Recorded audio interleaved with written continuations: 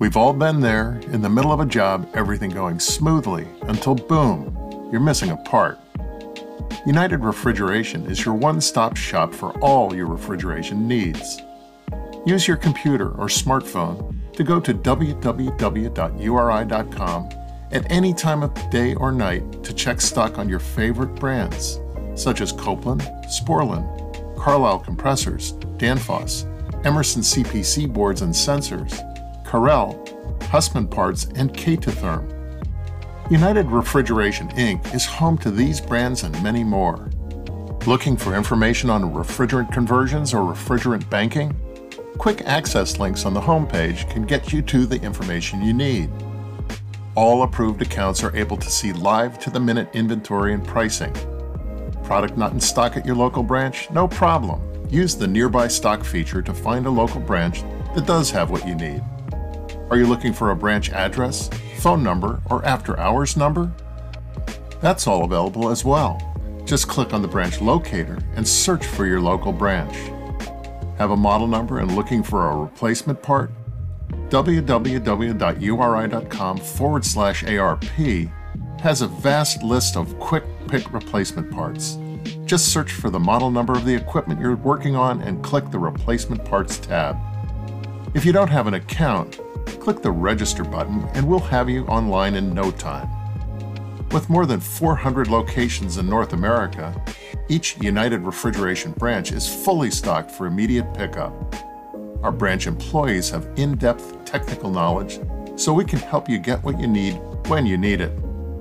Visit your local store or www.uri.com/ARP today. United Refrigeration Inc. has all your solutions down cold.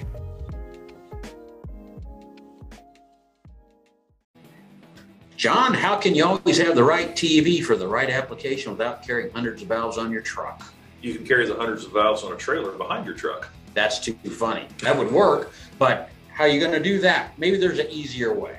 You can use Sporlan's interchangeable cartridge style Type Q and Type BQ TEVs. Type Q is a conventional design and Type BQ is a balanced port TEV.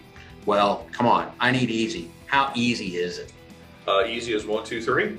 And it serves thousands of unique applications. So what's the process? How do I put this together? First, you select the thermostatic element assembly. Then you select the body that you need.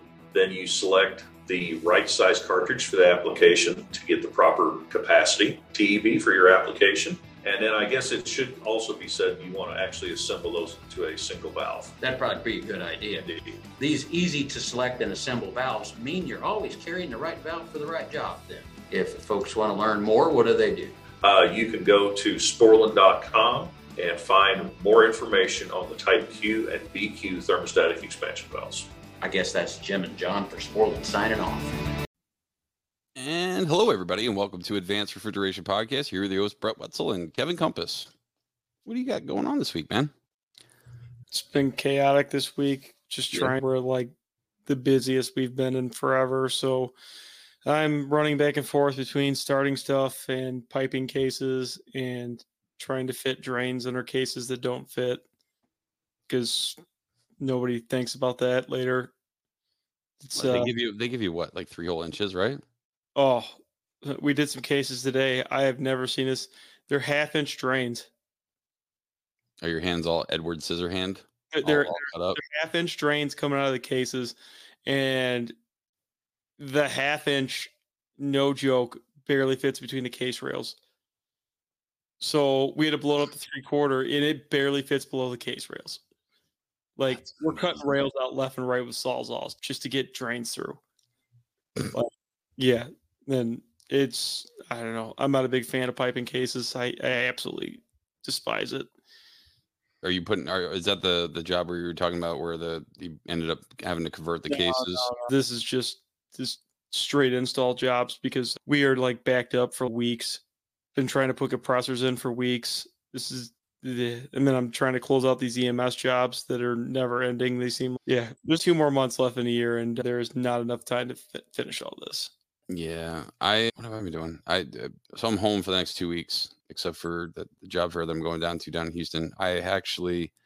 I'm finishing up doing all the labs. So I took the presentation that I made for the class that we're doing this year for training, and I'm just going through and creating labs. So how to start up the rack, going through the certain way to do it, and just following what the manufacturer says, but also throwing some nuggets of insight in there as we're going. But that's all I've been doing. Tonight we have a special guest, Dale Sizemore with Kysor Warren. How we doing, Dale? Hello. I'm good, thanks. How you doing, Brett? Good. Dale, have you ever met Kevin Compass before? We may have met. Were you in Anaheim? Or I was not. No. He works for, he does construction for Climate Pros. He's a master of everything. So he basically goes through and fixes a whole bunch of stuff and runs a whole bunch of jobs and stuff like that. And no, unfortunately he wasn't. Are you going to NSRC this year, Kevin? Maybe the one in St. Louis. Oh, okay. Possibly. yeah, I'll be there. We'll be there in about 3 weeks. Then probably not. I'd probably be at the Philly one then. Pittsburgh. Yeah, that's fallen right in between a bunch of startups. I thought I was going to have a nice, easy end of the year, and it's just been like chaos. Yeah, I'll be going to the one in Pittsburgh, and I'll be going to the one out in Irwindale. So I'll be at both of those. Are you going to be at all three, or are you just going to the St. Louis one, Dale? No, I'll be at all three. Right. Daniele wouldn't let me off the hook for any of those. No, actually, I think I'll be doing a little talking there at this year for this one. Good. So we'll see what happens there. Look forward to it. Thank you. Hey, Dale, tell us a little bit about yourself. How long you've been in the industry? How long you've been working for Kysor? And what do you do for Kysor? Yeah, so industry, I have been in commercial refrigeration since 1982. You can tell by the gray hair. I earned them all.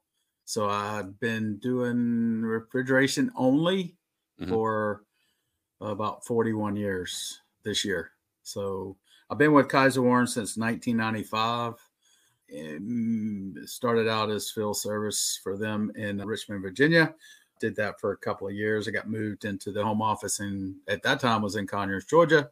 I worked there for a few years. I got promoted to service manager, and I have been doing that job or some form of that job for the last 20.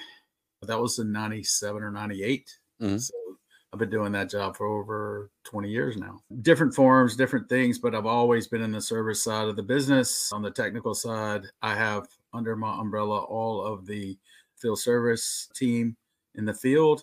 I have a couple of managers that run that group and some assistant managers. And then also we do all of warranty administration for Kysor Warren under my department, and service parts order entry and service parts shipping. Also warranty part shipping as well. How I explain to everybody what we do is once the equipment is built and leaves the building, it belongs to us. Pretty much everything that happens in the field goes through our groups, our group of very talented field service. We're technical sales support now, the guys in the field, because that's what we do. We support the equipment, we support the sale, we support the contractor. We make sure everybody's comfortable with the equipment, and there's a problem, when we'll follow up with any issues, any field issues, whether it be contractor related or vendor related or manufacturer related. Do you guys program all the racks, or do you put a base program in and let everything else roll with whoever's going to be doing this startup? Good question. All of the above. It depends on the customer. Certain customers are very prescriptive on the programming that they want, and some customers have their own customers actually do third-party programming themselves, or they contract themselves, just like they would hire a contractor, they hire a programmer, and such as Novar or Microthermal or something like that. A lot of those things have to be touched in the field anyway, so they schedule it, pay for it directly with those guys. In those cases, what we would do is a simple startup program, like you said. We'll send it out that way. But if you don't request anything, it typically just has what you mentioned before, is a base startup program for the initial soft start, get it going, get it charged, and then it's got to be fine-tuned. Very cool. And so you're over all the, what I would refer to as the FSCs, but now they're technical sales experts. Is that what it is? Technical sales support. TSS is what the acronym we use. Yep. That's what I was trying to figure out. It used to be technical support supervisors, which was also TSS. Ironically, when we changed it, we said, "Hey, we can do this." We called them TSS before; they're still called TSS today. Different names. I got a boatload of questions, but I want to make sure before I start yammering off here, Kevin, do you have anything for Dale before I start just asking a boatload of questions here? No, let's start firing away. All right, let's go. A little bit about Kysor Warren. What do you guys really do differently than some of the other manufacturers? Like everyone has certain things that they do for their racks, for whether it be liquid injection or hot gas dump, for a lot of the superheat control and stuff like that. Like, what are some things that Kysor Warren basically does different that sets you above board than everyone else? Selfishly, I'd like to say our service group is top notch, and they're as good as anybody in the industry because of the quality of the people. As far as Kysor Warren goes, Kysor Warren is a refrigeration. The Kysor Warren brand is a refrigeration only, and 99% of everything we do is commercial refrigeration for supermarkets. The little bit that's not that is just a tiny sliver of maybe some convenience store and some box store, self-contained. We call them plugins now from Europe, but yeah, so a little tiny bit of that, and everything else is that. So we're not diluted.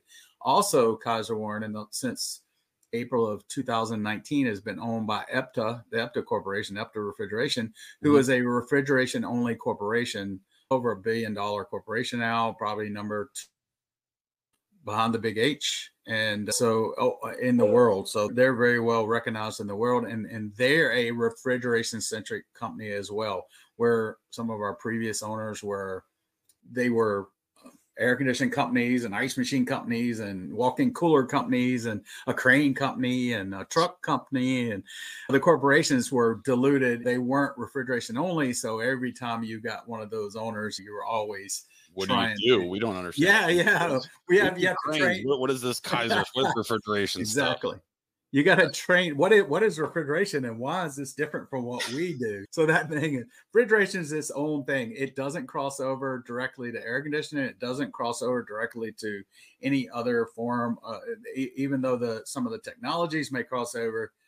Commercial refrigeration is its own thing because of the way the orders are based, the direct to the end user. The majority of stuff is direct to end user, where those other organizations all go through distribution channels and things like that. As far as Kysor Warren, what do we do better? Again, we've made a name in the industry for we're doing engineered, special built, custom order stuff. And that's where we've been. And that's where the commercial refrigeration industry is. Even within customers, each customer will specify different technologies and different things, and they want different things. And that's why when you look at our website and you look at our product offering, it's very wide, all different sizes, shapes, heights, widths, double stack equipment, racks. I'm talking about systems mainly right now, but case is the same way. Everything under the rainbow. When you walk through our plant, which you guys are always welcome to come down and see it, be my guest.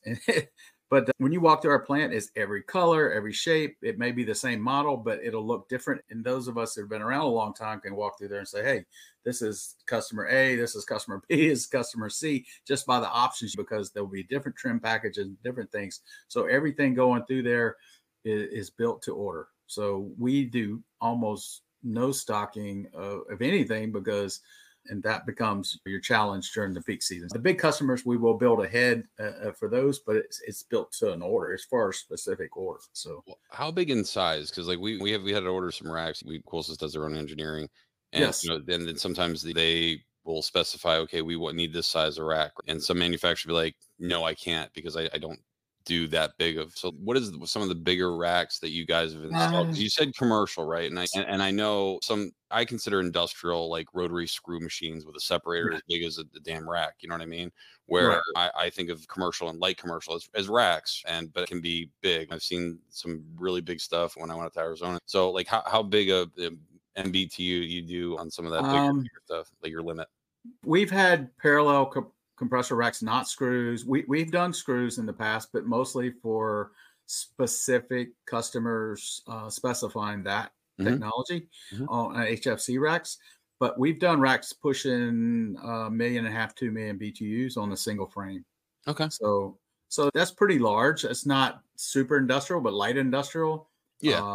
We've done that for some of the big box stores. One job in particular in Canada, it was well over 1 million BTUs, a glycol rack with two 50-ton heat exchangers mounted right to the rack. And it was ginormous. It had 6-inch glycol pipes coming off of it, but it was still commercial refrigeration. Pretty much, again, anything under the sun, all the brands of compressors, all the brands of controllers. As far as frames, if somebody has a need for something like that, then all they have to do is put in a request for a quote. So pretty sure that most racks don't go over 1 million BTUs, because I'm pretty sure you have to have an operator on site. That is the case in many parts of the world, especially in Canada. We used to send a lot of racks to Canada, and I think you have to have an on-site engineer in Canada, in certain parts of Canada, over 500,000, maybe. Yeah, I think in the U.S. it's just over 1 million, because I was asking that the other day because we got tagged in a store where we were going through, and I was doing a site survey, and it was one of the racks ended up being like 1.25 million, and then it was just a panic attack. And then next thing you know, they're ordering equipment to shift it off, and before anybody found out, and I didn't realize. I'm like, oh man, I see it now. That makes sense why there's always split up suction groups. Dale, what about your guys' CO2 racks? I've only seen one of your guys' CO2 racks at the Trader Joe's. Your guys' CO2 racks in particular, is there anything you guys like to do differently on them? Yeah, again, in EptaWorld and Kysor, we have a lot of patented technologies for different situations, and some of those can be combined. We have the standard booster rack, which is fine for much of the country. You remember the old days when they would talk about the cutoff was like the Mason-Dixon line. Everything below that, people thought back in the day when we started doing CO2 15, 16, 12, 17 years ago that, oh, you're not going to be able to build these racks. The technology at that time there was no ROI or anything like that once you got below that line. What EPTA brought was some patented technology that's already proven in Europe. And we've got hundreds and hundreds of installations in the US, and many hundreds and probably thousands of just the FDE technology in Europe. So FDE is for the warmer climates. It also gives you its full transcritical efficiency, meaning it runs better in transcritical mode than a standard booster rack, right? With the technology they put on there. So what exactly is FDE? It's full transcritical efficiency, and basically it diverts. We lower the superheat on the medium temp compressors. It go through some special valves. We divert that. We flood the medium temp cases, which allows you to raise. You can do it all in the controller. You raise the evaporator temperature, which saves you energy on the medium temp side. And then we divert that liquid that's flooding from those cases. It comes back through a separate tank. It looks very similar to the separator tank, but it goes through another tank. They look almost like parallel separator tanks. And when you see the rack, if you walk up, it looks like it's got dual separator tanks. Typically, that's an FDE rack. Okay. So then we divert that liquid that's flooding out of the medium temp. When it gets above a sight glass, a certain level, we open another valve and we put that free liquid, per se, into the low temp cases, right? So everything then goes back through normal. It comes out of the low temp suction, comes back to the rack. It goes through the medium temp side first, and then discharges into the low temp. So everything else is the same. Like an intercooler. Yes, basically. Yeah. So how if you lower the superheat on a case, right, the TD is affected, right? So the lower the TD, it basically shrinks. So let's say on a medium temp case, it's a high efficiency case, it has a 4-degree TD. Then that means, let's just say I got to operate 24 to maintain 28, right? So now instead of running 6 to 8 degrees of superheat, I can run it all the way down to 1 to 3. That liquid then comes out of that case, goes to that tank that he's talking about. And what they do is they have their own separate controller, which I think now you guys have capability to Modbus or backnet that into some of the other energy management systems. Yeah, you can monitor it, but typically the control of that is self-contained for fail-safe reasons.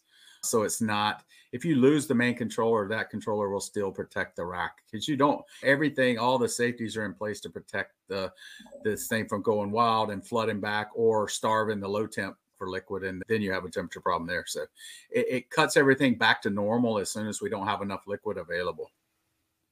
So let me ask you this, Dale. How do you guys do your superheat mitigation then? Because when you're running transcritical, you have all that liquid vapor mix coming off the flash tank. So you're already running a low superheat and running with the FTE at the same time. I know you're gonna pick up, you have that buffer tank there where the accumulator slash reservoir is there, and it's going to drop into there. But how are you guys warming it up enough? Are you guys using a heat exchanger to warm the suction up before it hits the compressors, or just hot gas injection? No, you're going to boil off all the liquid. You're going to have normal superheat in the low temp cases. So before it goes back to the rack, anything going back to the rack from the separator tank, we take the suction back to the rack and we take the liquid to the low temp cases, right?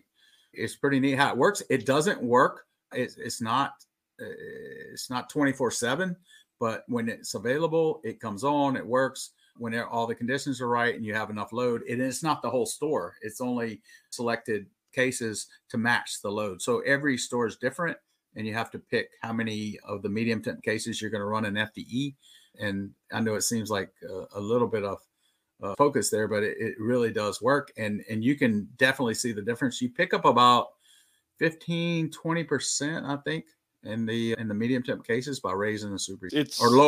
Lowering the superheat, but we raise the suction pressure, we lower the superheat, and we pick up efficiency that way. No, in theory it works great, and then in function it does work. It's just you have a couple more components in there than you would normally see. I just wonder what your guys' superheat looks like at the compressors. Well, what happens is when they lower the superheat on these medium temp cases, it goes to this tank, right? But then there's another valve that shuts off the liquid from the regular flash tank here. And then now, because this is already at 400 or 420 pounds, it's still going to go to the 200-pound suction. So essentially they're pulling the liquid off of here. And then instead of driving the liquid off the flash tank, they're using that. So you never fill up this tank. Yeah, very similar to what Carnot does with their intercool system. Yeah, but they just don't do anything with mitigating the superheat gimmick, because the whole purpose of that, right? If they lower the superheat on this, that means they can float the suction even higher than what you typically would. Correct. That's right. You take all the load off you take a lot of the load off the low temp rack for sure. Oh yeah, and then also you get better control of your valves, because instead of having a 500 to 200 pound differential across the EEVs, now you're down 400 to 200. You get a little bit better control of the EEVs with that also.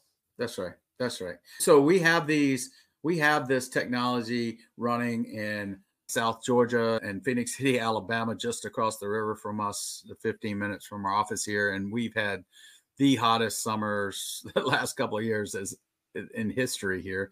We have them in Florida. We have them in Texas. And these things they're doing what they advertise to do. This one particular it opens up the whole U.S. for the places you can't just put a standard booster and make it efficient, right? So it helps you with regain that efficiency loss that you lose by running in transcritical. Dale, what about from the increased load on the flash tank when it's transcritical?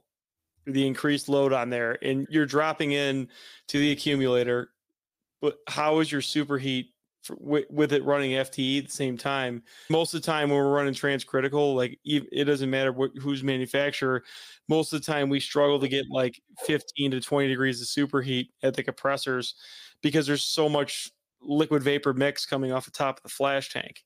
Right. So much turbulence, right?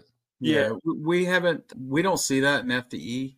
Remember, you're artificially lowering the superheat on the medium temp cases. And they're not going back to the rack. They're going to the low temp cases. You're shutting off the liquid to the low temp cases, the main liquid line. So everything's diverted. So it's giving you're doing work on the less efficient side to get to the more efficient side, if that makes sense. And we don't have superheat problems, because all that's part of the control strategy, that the brains of how all this works together. If the liquid drops too low in that secondary tank going to the low temp cases, it shuts it off. Everything goes back in normal. Raises superheat on the medium temp, lower the superheat never changes on the low temp, and then the rack superheat typically is unaffected. And if we overfill that tank, it'll also cut it out. It'll stop as well. If I'm getting too much liquid out of the medium temp case, the logic of it reads all the sensors and the pressure, temperature, and it cuts off, and everything goes back to normal. So all the fail safes are go back to normal superheat, and that prevents you having a problem at the compressors. Oh, sorry. Go ahead. No, I was going to ask you one more question. So I've had a couple guys that say under low load conditions, sometimes what they will have is a little bit of oil issue where they're losing a little bit of oil and it's stacking up in here. And I know in the program, there's like a drain where every so often it's supposed to drain out the FTE tank, put it in, drain it out until it goes fully empty, and then basically starts in an FTE mode again. Have you seen any of that? I haven't seen that. It basically, the oil free drains out of the bottom of that secondary separator, the secondary tank. The liquid comes right off the bottom. So anytime you're moving liquid, everything flows through the oil, everything that's trapped in that, it can't be trapped. Every time that line opens, it goes out. The only time I could see that happening is if you had a full tank, you had a little bit of oil, but we've mitigated most of any oil issues that we saw very early on. And I'm talking about 10, 11 years ago, the first prototypes and stuff. We found that the oil separators were big enough for the rack and the compressor usage, but if there was any little fluctuation, and we talk about this a lot in our training sessions, where if there's any deviation in the field piping, or they don't have enough traps or have too many traps, or we have any type of logging in the store, so what we did to mitigate that was we just made the oil separators, we just made the oil reservoir bigger. So we just added another gallon of oil to the system that way, because you couldn't put enough oil in those little systems.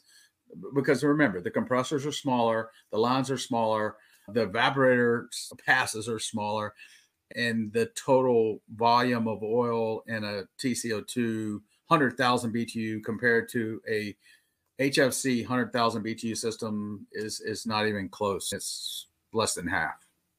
So really, usually we're seeing like more oil with most manufacturers. Like because we're like the oil carryover rate is almost double when they're running transcritical, it seems. Yeah, we just haven't had that many oil problems since we changed the oil system. It's a standard high pressure oil system, typical of what you would have before. Like I said, we just put a larger temp rate. I drop vendor names, but yeah, we still use temp rate on most of those, or Westermeyer high pressure. Are you guys running high pressure, as in you're running straight discharge gas to the reservoir, then straight out of the reservoir to high pressure OMCs, or are you guys doing the standard solenoid with the vent down to the flash tank? No, it's OMCs, the CO2, the high pressure OMCs. I believe that's the last ones I've seen. Yeah, it's pretty much a bulletproof oil system with those. Yeah, the good thing about it is, sorry to interrupt, but the good thing about it is, for a standard technician, he's already familiar with that. So we really live and die by the KISS method. If you can keep it simple, and that's something we talk about a ton in our training. TCO2 is not complicated if you're already proficient at standard parallel systems. It's not that complicated. All the normal piping practices, all the normal setup, you just have a couple of new components, and even the components that are in here are pretty fail safe if they're left alone and they're not changed or something like that. Most of the oil systems that we've had reported, and it's not a lot, again, go back to a setup, not enough oil in there originally, or we're logging oil somewhere in the system, regardless of whether it's in transcritical or subcritical. Today's episode is sponsored by the RefRuShield RDP Series differential pressure monitors from Westermeyer Industries, now available for transcritical CO2 systems in addition to other common pressures and refrigerants. When the filter element of your coalescing oil separator is contaminated, it can hurt your system's performance and efficiency. But how do you know when it's time to replace that filter? Wait too long to replace, and you could end up with a nasty filter blowout. But replacing too often can be a waste of time and money. The answer is installing a differential pressure monitor. The RDP Series differential pressure monitors, including the new transcritical CO2 model, are available now from Westermeyer Industries. To find out more information, email sales@westermeyerin.com. That's WESTERMEYERIN.com. Maybe the FTE system where you guys aren't seeing as many issues too, because that's right. a lot of where I think a lot of the oil issues come in is when it's transcritical. We get a lot of oil carryover because we have all that cold dense gas coming back, because we're struggling to get pretty much every manufacturer I've seen, and I've started up pretty much everybody's racks. I mean, you struggle 10 to 15 degrees of superheat when we're running full tilt transcritical. Like they struggle because all that wet vapor coming off a flash tank just is hammering that suction group for the medium temp, and it just starts moving oil like crazy. Yeah, no, the oil carry in these systems is very similar. Again,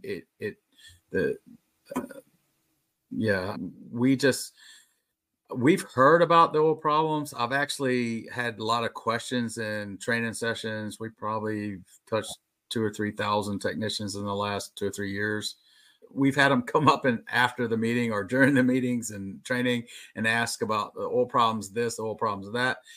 But most of those we're not familiar with, but we worked through some of that stuff. And they said, oh, you're using this type of valve or this type of thing. It's different. Maybe that's what it is. I don't know. So I'm not privy to most of those. The other manufacturers probably should be more familiar with that. But yeah, we would stay in our lane and do what we do. And it's different. The FDE technology, we're probably doing more of those now than standard booster just because of our customer base and where they're located. And some customers want to, even northern customers, the FDE system is not that super expensive. It doesn't cost you another compressor. It doesn't cost you another tank and a control and a valve and some extra programming. That's it pretty much pays for itself. If it's mitigating these oil issues, you're paying for yourself the first year in service calls and That's right. pulling your hair out for these oil issues that you guys aren't having. Right. Is there like a low ambient cutout for the FTE? There is. But again, your conditions have to be right. Your load has to be right. And if there's not enough liquid available, it's going to cut on and off anyway. So it's not a continuous thing. It can go on and off multiple times a day, even when it's in transcritical or not in transcritical. So there you go. That's the control box. So there's the controller. And again, it's pretty bulletproof. The programming is proprietary, but it's standalone. It doesn't matter. It's agnostic on what controller you're using. And like Brett said, we're working on getting the customers that do a lot of monitoring and heavy monitoring of the systems. They want to be able to see what it's doing, but it's not necessary, right? Normally, but yeah, so we have the FDE. I know we've been talking about that for a long time. We also have ETE, which is more new. We just started the first one up in the country for us, for Kysor. EPTA's got a lot of them in Europe, more than 200. And that one started up with almost no issues. So a little bit about ETE. It's extreme temperature technology, where FDE is more energy. This one is for those areas like Phoenix and Southern California and places like that. Mexico, we've got systems down there that struggle. Those are FDE systems, and customers are really excited about that. And you can combine those two technologies. You can have ETE and FDE on the same frame, but again, that one's fairly new in North America. And the future state, which it's been talked about, there's information out there, just a snapshot, is XTE. And that's using some new technology with I'm having a brain lock here, but the XTE is the extra transcritical, and it's the energy recovery. There you go. That's ETE. That's the ETE thing. Yep. Brett's been doing his homework. He's been looking at the website. I've been looking at nothing but CO2 stuff for the past months. He probably knows more about it than I do, because I don't get to touch it as much as I'd like to. I sit behind a desk most of the time. We got some really good technicians out there that see it and live it every day. And those guys, to them, this is just normal stuff now. There's nothing special to our field guys that are proficient in this stuff, and they just handle it like a normal cell. They don't get excited whether it's FTE or standard booster systems. CO2 startups to them are just normal. We've got hundreds of applications now. So it almost looks similar to like an injector type system, almost. Yeah, I've, but I've, we don't. We've stayed as a corporation. We stayed completely away from injectors Mhm. because of early testing in Europe. Mhm. That wasn't the direction that EPTA engineers and wanted to go, and I think they're convinced they got a better mousetrap. So I'm not sold on injectors yet. yeah, we tested them. I'll tell you what. Full disclosure, we tested injectors. We had a test rack probably 10 years ago. And we never, some of the claims and stuff, we just could never prove it out. Maybe it's true, maybe it's not true, but we couldn't make it better. We couldn't make it better than just the standard booster system. And that was our hang up with the test stuff. For serviceability, there's just too much going on for most guys to be able to troubleshoot, especially with CO2, how new it is. And you got 10 solenoids in there, you got springs, you got gaskets, you got O-rings, and there's just so much more to fail than having a valve. I think you would get that sympathy from our lab guys at the time, because I'm pretty sure they spent more time working on the injectors than they did running the injectors. So, and they were fairly new then. Let's be fair. I don't want to give injectors a bad name. We just don't do it. We don't have to do it. And that technology tends to be even more expensive than some of the stuff we're talking about. So the end user diagram, it looked like you guys were incorporating heat recovery back into it. Yes, you can.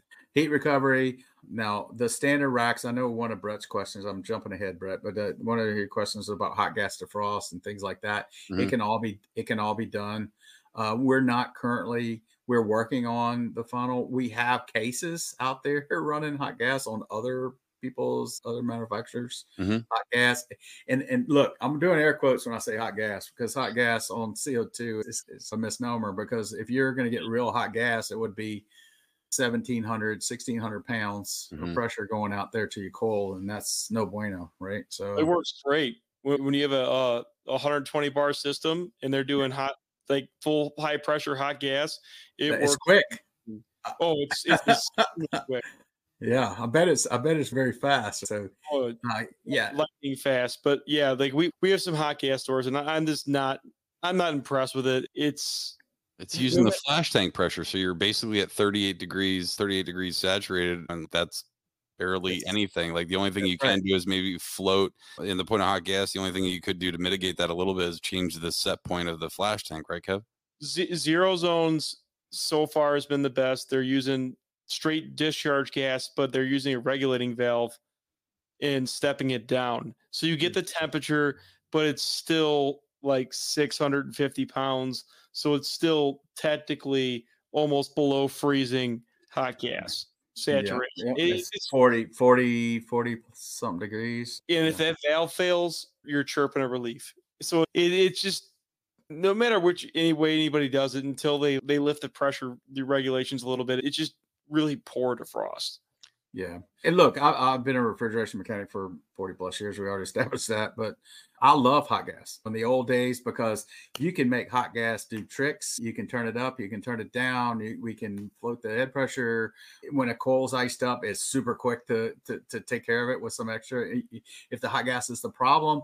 But today there's something, if you're building a new store, to me, for my money, if it was my money I was spending, I would just stick with standard for CO2 transcritical. If it was my money, I'd stick with standard transcritical and electric defrost, because of those. It's not hot gas. You're not getting the benefit like you did in the old days, where you took a 45-minute off cycle defrost and made it 8, or a 30-minute electric defrost and made it 12. You're not getting that. You're still getting those. You have to keep adding time, because people will call us up and say, "Hey, what's your defrost schedule for our CO2 hot gas?" I go, probably the same as electric, because it's not enough heat. It isn't. And like even like the medium temp multi-decks, they're still like 25-30 minute defrost. That's right. It's still the juice isn't worth the squeeze at that point. So I tend to agree with that. I have a question, since you're the manufacturer. And a lot of your coils now, just like any other manufacturer, are doing high efficiency coils, right? Trying to get that TD down as low as possible, because by doing that, we're able to float the suction and save energy, right? Now, if your case is rated for 26 degree saturated suction, now, as well as I do, on most transcritical systems, I'm going to say most, typically you're running 20, 18 degrees saturated. Okay. And you have your set defrost that it's supposed to be. If you are running that defrost, or if you're running the saturated suction lower than what the case was designed for, your defrost spec is for if that case is running at that saturated suction. So there would be an increase of that time because you're adhering more moisture and more frost onto that coil. Please tell me I'm right, because otherwise I'm going to look like an idiot. No, 100%, 100%. Okay. So what we tell folks that even in electric defrost, different systems, especially TCO2 systems, the boil off, we call it a boil off rate. We used to call it drip time or pump down time. It's not really that. It's pump out time is really the correct way to say it with CO2. What I recommend for the setup of those cases, especially on the standard electric low temp case, right? Let's talk about that. So you got a minus 12, minus 10, minus 11 evap temp. What you do there is you want to shut the flow off the CO2 5 to 10 minutes before you turn on the electric heater. And this will help you because it doesn't shock it. If you're running the heater when you're trying to pump out that coil, you're not doing anything. You're wasting electricity is what you're doing. Oh, yeah. So the coil will actually get colder while you're running the heat and pumping out the CO2 liquid, because when it boils at a lower temperature than the evaporator temperature. So we call it, the customer doesn't even see it. If they're watching the temp in the case, it can go in that pump out mode. And for the first 5 or 6, 7 minutes of that pump out mode, the temperature may actually drop a degree and not go up. I say that you save the electricity. Then once the coil starts warming up on its own, just by pumping it down, then you turn on the heat and you're getting the full effect and the full benefit of the electric heat at that point. And that will actually shorten your time over design temp. Okay. Yeah. As an industry, like they need to start moving towards EPRs for all this stuff, because all these cases, these racks will maintain like a plus 15 SST or a plus 18 SST for the flash tank. And then you have an entire store full of coils that need plus 25, plus 28, plus 30. Like it's gotten insane with some of these TDs, but these racks are still like in the dumpster with evap temps. That's where a lot of that's driven. I'm sorry, Kevin. A lot of that's driven by the lowest evaporator on the rack, or probably the red meat case, the open red meat case on medium temp, the ice cream on low temp. That's what's driving the rack suction. And it's really complicated to start doing multiple suction groups on TCO2 and things like that. Well, we usually get to the point like on the TCO2s where we can't float over a certain amount. Like we could float up to a certain amount, because once you hit that, you need that like 70 to 80 pound minimum for the oil differential between the flash tank and the oil reservoir. Unless you're running a true high pressure oil system, you run into these issues where you won't feed the OMCs, because if they don't see that if they get to the 50 pound oil differential, they seem to get lazy and not want to feed oil. I got you. Yeah, I agree. Like I said, early days of TCO2 stuff and direct expansion CO2, there were no manuals, there were no things. And we were learning the hard way how to try to control that exact situation you're describing. And what we would do there is we would start messing with the maximum flow of the pulse valve or the stepper valves or whatever's on there. So we would reduce it down. When the valve thought we would set the valve max open until 25% or 30%. And then when the system told it to go 100% open, it didn't overshoot. There are little tricks like that you can do. Nowadays, the valves, they do have smaller that they can do to make that better. But a lot of that stuff is learning on the fly. And every job and every customer is not the same because of the length of runs and the thing. And they go, exactly how many minutes is it? Well, turn it on and watch it and see when the temperature starts moving. That's where you'll set your pump down time. I've seen on some manufacturers where like they'll have the frozen food suction set for, let's just say 210 pounds. And then what they'll do is they'll put the frozen food on a totally separate header, but the only thing separating that is an EPR. So they're basically mitigating the pressure, raising the pressure, because as well as I do, transcritical racks like a steady load, right? They don't like all this shifting on and off, which is going, when you have that, that affects your flash tank pressure, that affects the cycling of the compressor. So if they were to do that on, let's just say, all the high efficiency cases, still run down to that minus, or I'm sorry, the plus 18 on the medium, and then just basically put a little EPR in between that and the other portion of the other cases that are running a high efficiency, we wouldn't have to run these longer defrosts, because like I said, I've seen it done on the low temp, but I've just never seen it actually applied to the medium temp. But it would make more sense, especially with the control, because like sometimes some customers, and I'm not going to go into specifics, but like they're very adamant, like it has to be this defrost. That's what the manufacturer says. I'm like, but then I'm in a pissing match with them back and forth. I'm like, no, because we're running a lower SST. And that's the whole reason why I asked you that question, because I've had this argument with a bunch of people. I'm like, no, we have to run lower. Yeah, I probably have lost my voice more than once trying to talk through that whole situation, right, with customers and people in the contractors in the field. They go, no, we said it exactly like you. It's not exactly like the sheet says, because pull back the curtain. So when they test the cases to ASHRAE standard, they're running it at the design evap temp, at the design conditions. Everything's perfect. The case is perfectly loaded, perfect situation, no extra airflow. And that's not the real world. You have to adjust that. Sometimes it's lower. If you go to an area in Canada, northern Canada, where it's very dry, and we've registered stores in 15, 20% humidity. Oh, gosh. You don't even need a defrost. You can skip defrost on those stores. Yeah. So it's all about, it's never, I said it when I hear the words, I said it exactly like your spec sheet. I'm like, oh boy, here we go.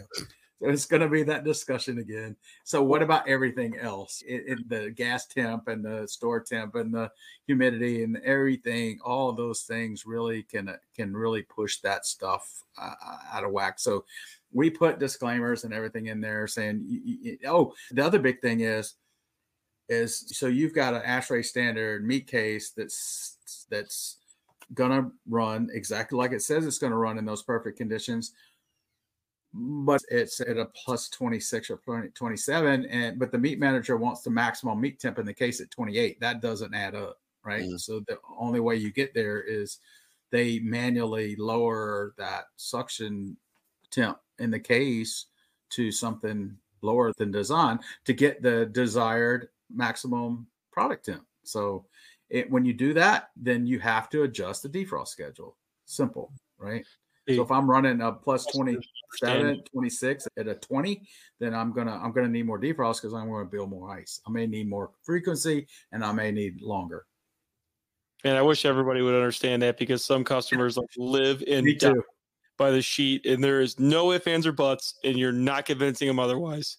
And then, you get yelled at because how comes you can't fix this? Because I want you to change the defrost. What needs to happen is like on the manufacturer things is, this is the defrost if you're running at these exact specs, this saturated suction, this ambient temperature, this ambient relative humidity. And whenever you're running outside of those things, they should just bump up that saturated suction and see what the true defrost is, and just be like, okay, if you're at this saturated section, it's going to be this long of defrost. If you're at this saturated section, it's going to be extended, right?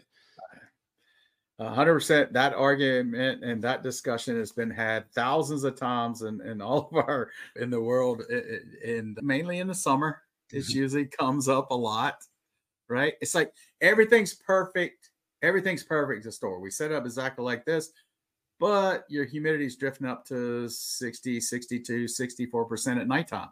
They're shutting back. They're close the store up, or it's drifting up during the daytime, or they have night setback, and they're like, no, that adds defrost time. No, we set up exactly like a sheet, but you're not following the conditions exactly like the sheet. But yeah, I understand 100%. I feel for the technicians that are trying to do the right thing and say, hey, all I need to do is add 10 minutes or add one more defrost to this, and my problem goes away. And it's conditional, right? It's the combination of the evaporator temperature, the humidity, the maximum humidity, not the average humidity. It's never been average, right? It's not average. It can't go up to 65 at night and be 45 in the daytime. That's not okay. Average is 65. It's right in the ballpark. What are you talking about? Yeah, it's 55 average. No, maximum. Just maximum. Read the paper. I would Right? be interested to see what like lab tests would show, like running at a plus 18 SST versus a plus 26 SST, like what they Yeah, call of for. course. That would, for the CO2 cases at least, that would solve a lot of Yeah. defrost related issues, having two different specs for that, because that's a problem on every single job. They come out spec plus 26 and you're plus 28, and every single rack is running a plus 18 or a plus 22 just to get the flash tank. I understand. 100%. Yep. And again, there have been adjustments over time to those specifications, trying to alleviate that confusion and that problem. But yeah, they definitely run different, and you have to. And again, it can be as simple as the meat manager at this store says, "I want my cases to run 22-degree discharge air. I don't care what the sheet says." So I don't want to see my discharge air over 22. That's it. The case, the coil's running 25, 24, 25. It's hard to get there. Well, if you're running FTE, just flood the hell out of it. There Yeah, you go. yeah, you can do that. You can do that. That's what you tell him. And so we need to put an FD system in here so we can run it down lower. I got another question. So you said about the ET, Yeah. and I know like on the 26th, I think that I'm going to be out in Cali, and you said that I could tour your new training facility. Does it have an ETE out there? That is FTE. That Excited. is FTE. That is FTE. Let me think about that. There may be an ET system on it. Now that system is going to be converted to XTE. You can get a peek. The pressure exchanger is there. Mm-hmm. It's not installed. The last time I saw it, that was just but we have a pressure exchanger out there, and that's in the works to get that installed. But you can see it. It's in the box. Where's your guys' training centers at? Do you guys have more than just one? We have the one in Orange County that Brett's going to on the 27th. That's Orange County, California, and we have one at the headquarters building in Columbus, Georgia. Nice. The other question, we talked a bunch about CO2 and the FTE, the ET and stuff. Are you guys still doing glycol racks and pump liquid overfeed? Because I know with a lot of the stipulations, people are trying to get as many credits as possible. But let's just say a rack is only 10 years old and they can still get some life out of it. They could potentially convert those cases, do a remodel, change out the cases to CO2 rated cases, the piping out to that, and run liquid pump overfeed and have the rack that was there basically turn that into a cascading type system. Are you guys doing any of that, or are you guys just, hey, transcritical CO2 all the way for right now?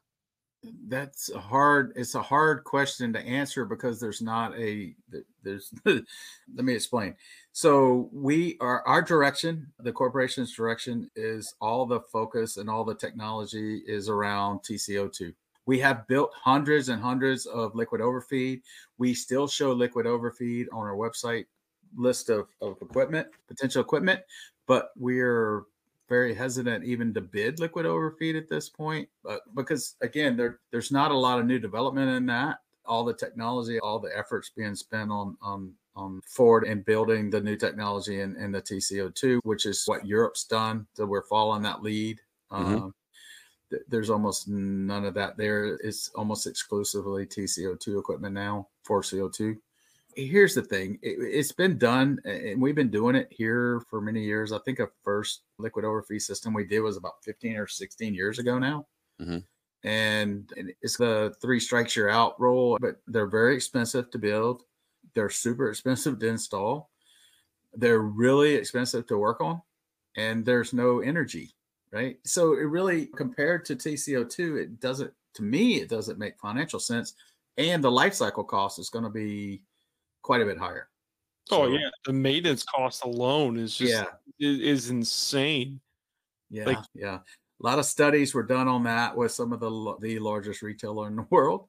And they were like, but again, people still talk about it. And there may be a place for that, like Brett said, with some specialty stuff, and we can build it. But what we're not really doing at this point is branching off into combinations or, for lack of a better term, snowflake racks. We have a full line of all different types of technology and all different types of things, and that's where the focus is. And personally, forget about who I work for or anything like that. From a technical standpoint, it makes sense to me. The sooner the industry and the customer base kind of lines up and everybody's going, and they don't want to, but if they were all going the same direction, that's a shorter putt for the technology gap in the field, training technicians and things like that. Because if you should be able to work, if you learn to work on a TCO2 system from us, you ought to be able to work on any of them, and vice versa. But if you're working on a liquid overfeed system today with a glycol, medium temp, and low temp, and tomorrow you go down the road and you're working on a new TCO2 rack with FDE or ETE, it's like apples and oranges. So my personal thing is very selfish that we have this huge gap in the installer base and the service mechanic base. We don't have enough people to do the work that we have, and definitely not enough people when you introduce all of the complexity and all the stuff that's coming in the next few years with the regulations and things with CO2 and EPA. I know they just extended that out to 27, which gives a little breathing room for some folks. But my from just a selfish standpoint of trying to help center and correct the learning gap and the learning curve for everybody in the field, including you guys that are out there working on it day in, day out. If everybody would go in the same direction, that would simplify that. From that aspect alone, it makes sense to me, because if you think back, a parallel rack was a parallel rack, right? It's not that way anymore. Oh, this is a parallel booster system. This is a parallel liquid overfeed. This one is a combination liquid overfeed and glycol system. This one's, now I've got plumbing involved. I got B&G pumps. I got it adds complexity. Tons of complexity, and just having to know all. It's like a car mechanic's got to work on every manufacturer's car, right? That doesn't happen anymore. There's very few of those guys left, especially with new cars, right? Except for refrigeration mechanics. We work on every manufacturer, every flavor of thing, because people call and ask Kevin and I, like, hey, I got this type of rack. I got this kind of thing. I'm like, all right. He's like, we want training on them. Oh, yeah. All right. Sure. Cool. Hey, and then you have to take in all the different manufacturers of different components, different level sensors, there's so much different stuff. Like, I started on this presentation and it was 200 slides, and then it ended up being 240, and now it's up to about, I think, 372. Jesus. Wow, that's crazy. Just from in our own catalog, you look at the complexity of all the different technologies and all the different systems, then you factor in the multiplier of all these systems can have 4, 5, 6 control manufacturers. They can have a combination of electronic valves versus mechanical valves, electronic EPR versus mechanic. I'm talking about just standard DX systems, right? Even that complexity within the own manufacturer confuses people. Oh, what does it have? I don't know. What's the model and serial number? I don't know, because every order can be different. It's every controller under the sun, every version of those controllers under the sun, and so on and so forth. So even that, everybody will get better all the way around if we settle on what the end game kind of looks like. And it may be different for small stores, for standard 40, 50,000 square foot stores, and it may be different for big box 100,000+. But those things, we're trying to fit all those needs into as small as envelope as possible, because it makes it better for the end user. It makes it better for the installers. It makes it better for the customer. Kevin, I only have one more question. So if you want to, is there anything you wanted to ask? No, it's been going with the conversation, the flow. So go ahead and ask away. So I have something. I don't know if I'm allowed to share it. I got this from someone. It's ECO2 Mini. Can I show a picture of that or no? Sure. Okay. I just want to make sure. I don't want to get anyone in trouble, especially myself. So I want to talk a little bit about this. Not a lot of people are really delving in this. You have the field of Revacol that's starting to do this. I think Carrier might have some little units like this. What made you guys decide to start delving into this avenue? Mainly the fit for that is small applications and conversions, right? So if you're in California and you need a single lineup, and the regulations say it can't be DX, and I don't have any more capacity on existing systems, that that's the fit. If you're doing a remodel, you can use these small units and smaller capacities for things. Now, there are not a lot of these commercially out there. There's only a couple of them running in the field as betas, but the customer base is very interested in the single compressors. Now, it's probably the most complicated single compressor unit you'll ever work on because of cramming in all the CO2 technology. And it's also a Dorian compressor, which is the only compressor that has internal compound cooling. So it's almost like a Carlisle compound compressor, except for it's for CO2. Correct. Really? I want to talk to Doreen now. So it's a mini. So these are mini booster systems, or are they? It is, but it's a single compressor. And it's small capacities, much smaller than you can get on any parallel multi-compressor cascade rack, right? So it's a single compressor, and when they come in 3 different, I think, and I don't, Brad, I've been a minute since I looked. I think it says it on there. The capacities, there's 3 different capacities you can get. I think it's like 30, 50, and 80 or something like that. So are they running these with medium? There it is. There it is right there in the middle. 40, 70, and 100. So are they running these, Dale, with medium temp also? So say you have a walk-in cooler and a walk-in freezer. Are they able to run the walk-in cooler and walk-in freezer, or is it just one fixed grid? It's just low temp. And they're single temp. They're single temp. So I believe they can be medium or low, but they have to be. It's a single temp. You can't dual temp, and it's for one. Typically, it's one circuit. Yeah, because Kevin, think about it, right? So if you went transcritical, that compressor for the medium temp side would have to double in size, right? Because of all the gas that you're going to get from the flash tank. So I guess the only way you could probably do that is like a mini with a fractional horsepower compressors in order to get that extra capacity, right? You would need more compressors. Makes sense. Yeah, and I think the marketing on this is you're looking at something that can fit a gap, or maybe you have a store that you want to go CO2, but you need to buy some period of time till you have to. Like maybe you got a 5-year-old rack or a 10-year-old rack and you're not ready to replace it, but you need to add something and you can't add anything to that rack. Then they can drop this in, and there's no footprint. There's no, so I mean, it seems like a good application for like convenience stores and stuff. Yep. It could be for that. It's a little big for most convenience stores still. You know what? This would be good. Exactly what we just talked about. Remember how we were talking about how we have to have that one, it's usually the meat box, right? Because now the meat cases are all high efficiency. So it's usually the meat box. It has to be at the 18. So you could potentially use this one unit. It wouldn't even have to be compound at that point. It would just be just regular medium temp transcritical system. And then you could basically raise the suction pressure on all the rest of the crap, on all the rest of the cases in the medium temp. And then this would actually save you even more money on your rack operation, right? Like on some of the stores that we have, they'll have a rack and then they have miscellaneous single systems basically run the coldest SST, so you can raise that higher. That NEMA box on the right hand end, guys, is VFD. It's got to be. It's the VFD, right? Because it has to be 100% weatherproof because that's outside. Those things are so ridiculously heavy. They are heavy. The Danfoss ones, I don't know who designed those, but I'm pretty sure they will take a rifle round. I was going to say they probably MRAPs or something they made out of them before they made those. I don't know how many whole saw arbors I've blown apart trying to. They will break your wrist. I just did a whole bunch. They were like 7 horsepower drives. I'm like, I could put these all day long by myself. I go to pick up one of these boxes and about blow my back out. I didn't realize they're almost 300 pounds. Yeah, I'm pretty sure if a tornado comes, the VFD will still be sitting there. Or tipped over on top of the VFD because the VFD is going to flip over. Yeah. It just turned up on his end because it's so heavy. So he was loading a bunch of these up on the roof, and he's we were like playing with the lift, just trying to get it up. It just did not like that weight, that extra weight to try to get it up there. Yeah, with me and one VFD on the lift, I'm sitting there jumping, and I lost weight too. Like I'm sitting there, you gotta be fucking kidding me.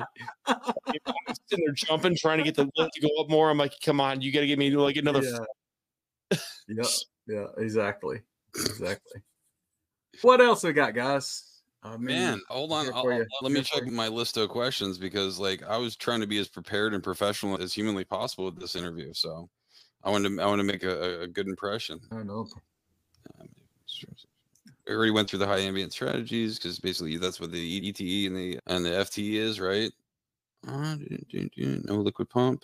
And for anybody that may listen to this podcast, Brett, make sure you can put the link in there if you want. But a lot of this information that you shared is available on our website currently. I'm assuming that's where you got most of it. But yeah, if they go to Kysor.com and the thing, you can read it up on there. There's some literature on there, that different things, some flyers you can download for our, maybe like this one right here. Mm-hmm. So there's a lot of good information in there about the different options that are available and things like that for anybody that's interested in this stuff. Also, I just want to promote the training that we've got upcoming. NARCS, we've got a couple of those. We'll start to put out a more definite schedule for the Orange County, California, the training center in Columbus as that gets open. That's been delayed a little bit because the scope keeps changing. The scope keeps changing faster than we can build the place, because we want to have the latest technology in there, and they keep saying, oh, okay, hey, this will be a good place to test CO2, right? Or things like that. So we need to add that. We need to change it. We need to do this. So yeah, those things we're being very strategical with that one. But we're going to be going wide open. There's a lot of training stuff going on. A lot of it's free to the industry. Mm-hmm. Some of the in-house stuff, hands-on, there may be a fee for those, but all the NARCS stuff, Danielle and her group, those are awesome events, and I enjoyed that immensely because it's all technicians, right? And that's where my heart is. And I'll make time for technicians any day. I don't want to speak bad of it because it was a great show, but I did FMI Energy last week in Baltimore. But yeah, I would have rather been with 400 technicians than 400 business people. I was upset I didn't get to go to FMI. It was good. It was really good. You just played it down and said, "Nah, it wasn't that big a deal. It was terrible. It was terrible. Food was terrible. The place was crappy. The smile on your face is telling me that you're lying. So just stop right there. A little too fancy. It was good for me because post-COVID and all that, there's a lot of people I saw there I haven't seen in 8, 9, 10 years. It's 15 years. It's a very small industry. A lot of people are still around that I knew. I ran into a guy I used to do installs for 30 plus years ago, and I hadn't seen him. He just was there for an event for a customer, and I was like, he came up to our booth and he asked somebody if I was there, and I was like, yeah. We talked for an hour just catching up on old times. So I hadn't seen him in 30 plus years, and I used to do a lot of work for him back in the day when I worked for a contractor. Very cool. Very cool. For a shameless plug for Danielle and Morgan and Jeannie, if you go to the NASRC.org, all the trainings that actually went down, a lot of them that were recorded are actually up there. A lot of the PowerPoint presentations are also up there for download. There's tons of different resources. It's not just all CO2 stuff. So if you're working on propane self-contained units, I know AHT did a presentation. I know True was out there last year, and anyone that had anything to do with natural refrigerants was out at that event, and it's just going to get better. And just because that one was so popular and it was such a hit, that's what made Danielle, Morgan, and Jeannie basically be like, hey, we need to do more of these. Like, where can we do it? Yeah, we begged them to come east with that. And we said, look, we'll sponsor it. We'll train, we'll we'll donate our time and our money to the cause. And because we want to build, we as an industry, I believe, really everybody wants to help promote the trades and promote the industry and promote the natural refrigerants. And that's my mission for the last years I've got left in my career. However that many that is, 4 or 5, 6 years, whatever it is. More, right? 20? No. Get you in that little rolly cart and just roll you around. No, you can put me in a glass box if you want after I'm gone, but roll me around. When I'm rolling around, it's going to be it'll be in a golf cart. It won't be with the golf clubs behind me. It won't be on a scooter. But yeah, no, I just feel like that's the cause that I get a lot of stuff out of. And again, that's not what I get paid to do most days, but that's where my passion is. And I want to see it get better. I want to leave this industry in worse shape than it was when I came into it. Really, I want to see it get better, and whatever I can do to promote that, I will. And like I said, I almost never, we've done a lot of stuff for Steve. I'm having brain lock now at Southern Edison. Those are all free trainings, and we'll have 200 or 300 people sign up and do a live training for those as well. It's online. It's 2 days, 3 hours each day. But yeah, so those requests are starting to pile up a little bit because there aren't enough of us to go around. But things like the NARCS and our training center events and things like that, we'll start to standardize those and have a regular cadence of things that people can participate in and come to. And I encourage everybody to get as much of that training as you can. Look, I'm 60 years old in a couple of weeks, and I'm still learning stuff every day in this business. The worst thing you can do is say, I know everything, and I don't. That's my little words of wisdom from the old guy. Dale, it's been a pleasure. Man, you answered every single question. Man, it was a really good interview. Kevin, you have any last things? No, it was a great conversation. Yeah. Anytime, guys. Anytime. Just holler at me and let me know what your needs are. And Brett, touch base with me on that visit out there, and we'll make sure we got you straightened out on that too. Yeah, I think it's the 26th. I'll be rolling out there. I have a reminder in my calendar to give you a holler. Okay. Did you touch base with our guy out there that I sent you the info? Might have forgot. I don't know. Anyway, that's okay. We got time. We'll make it happen. Dale, hold on one second. Hey guys, we'll talk to you guys next time, and thanks for listening.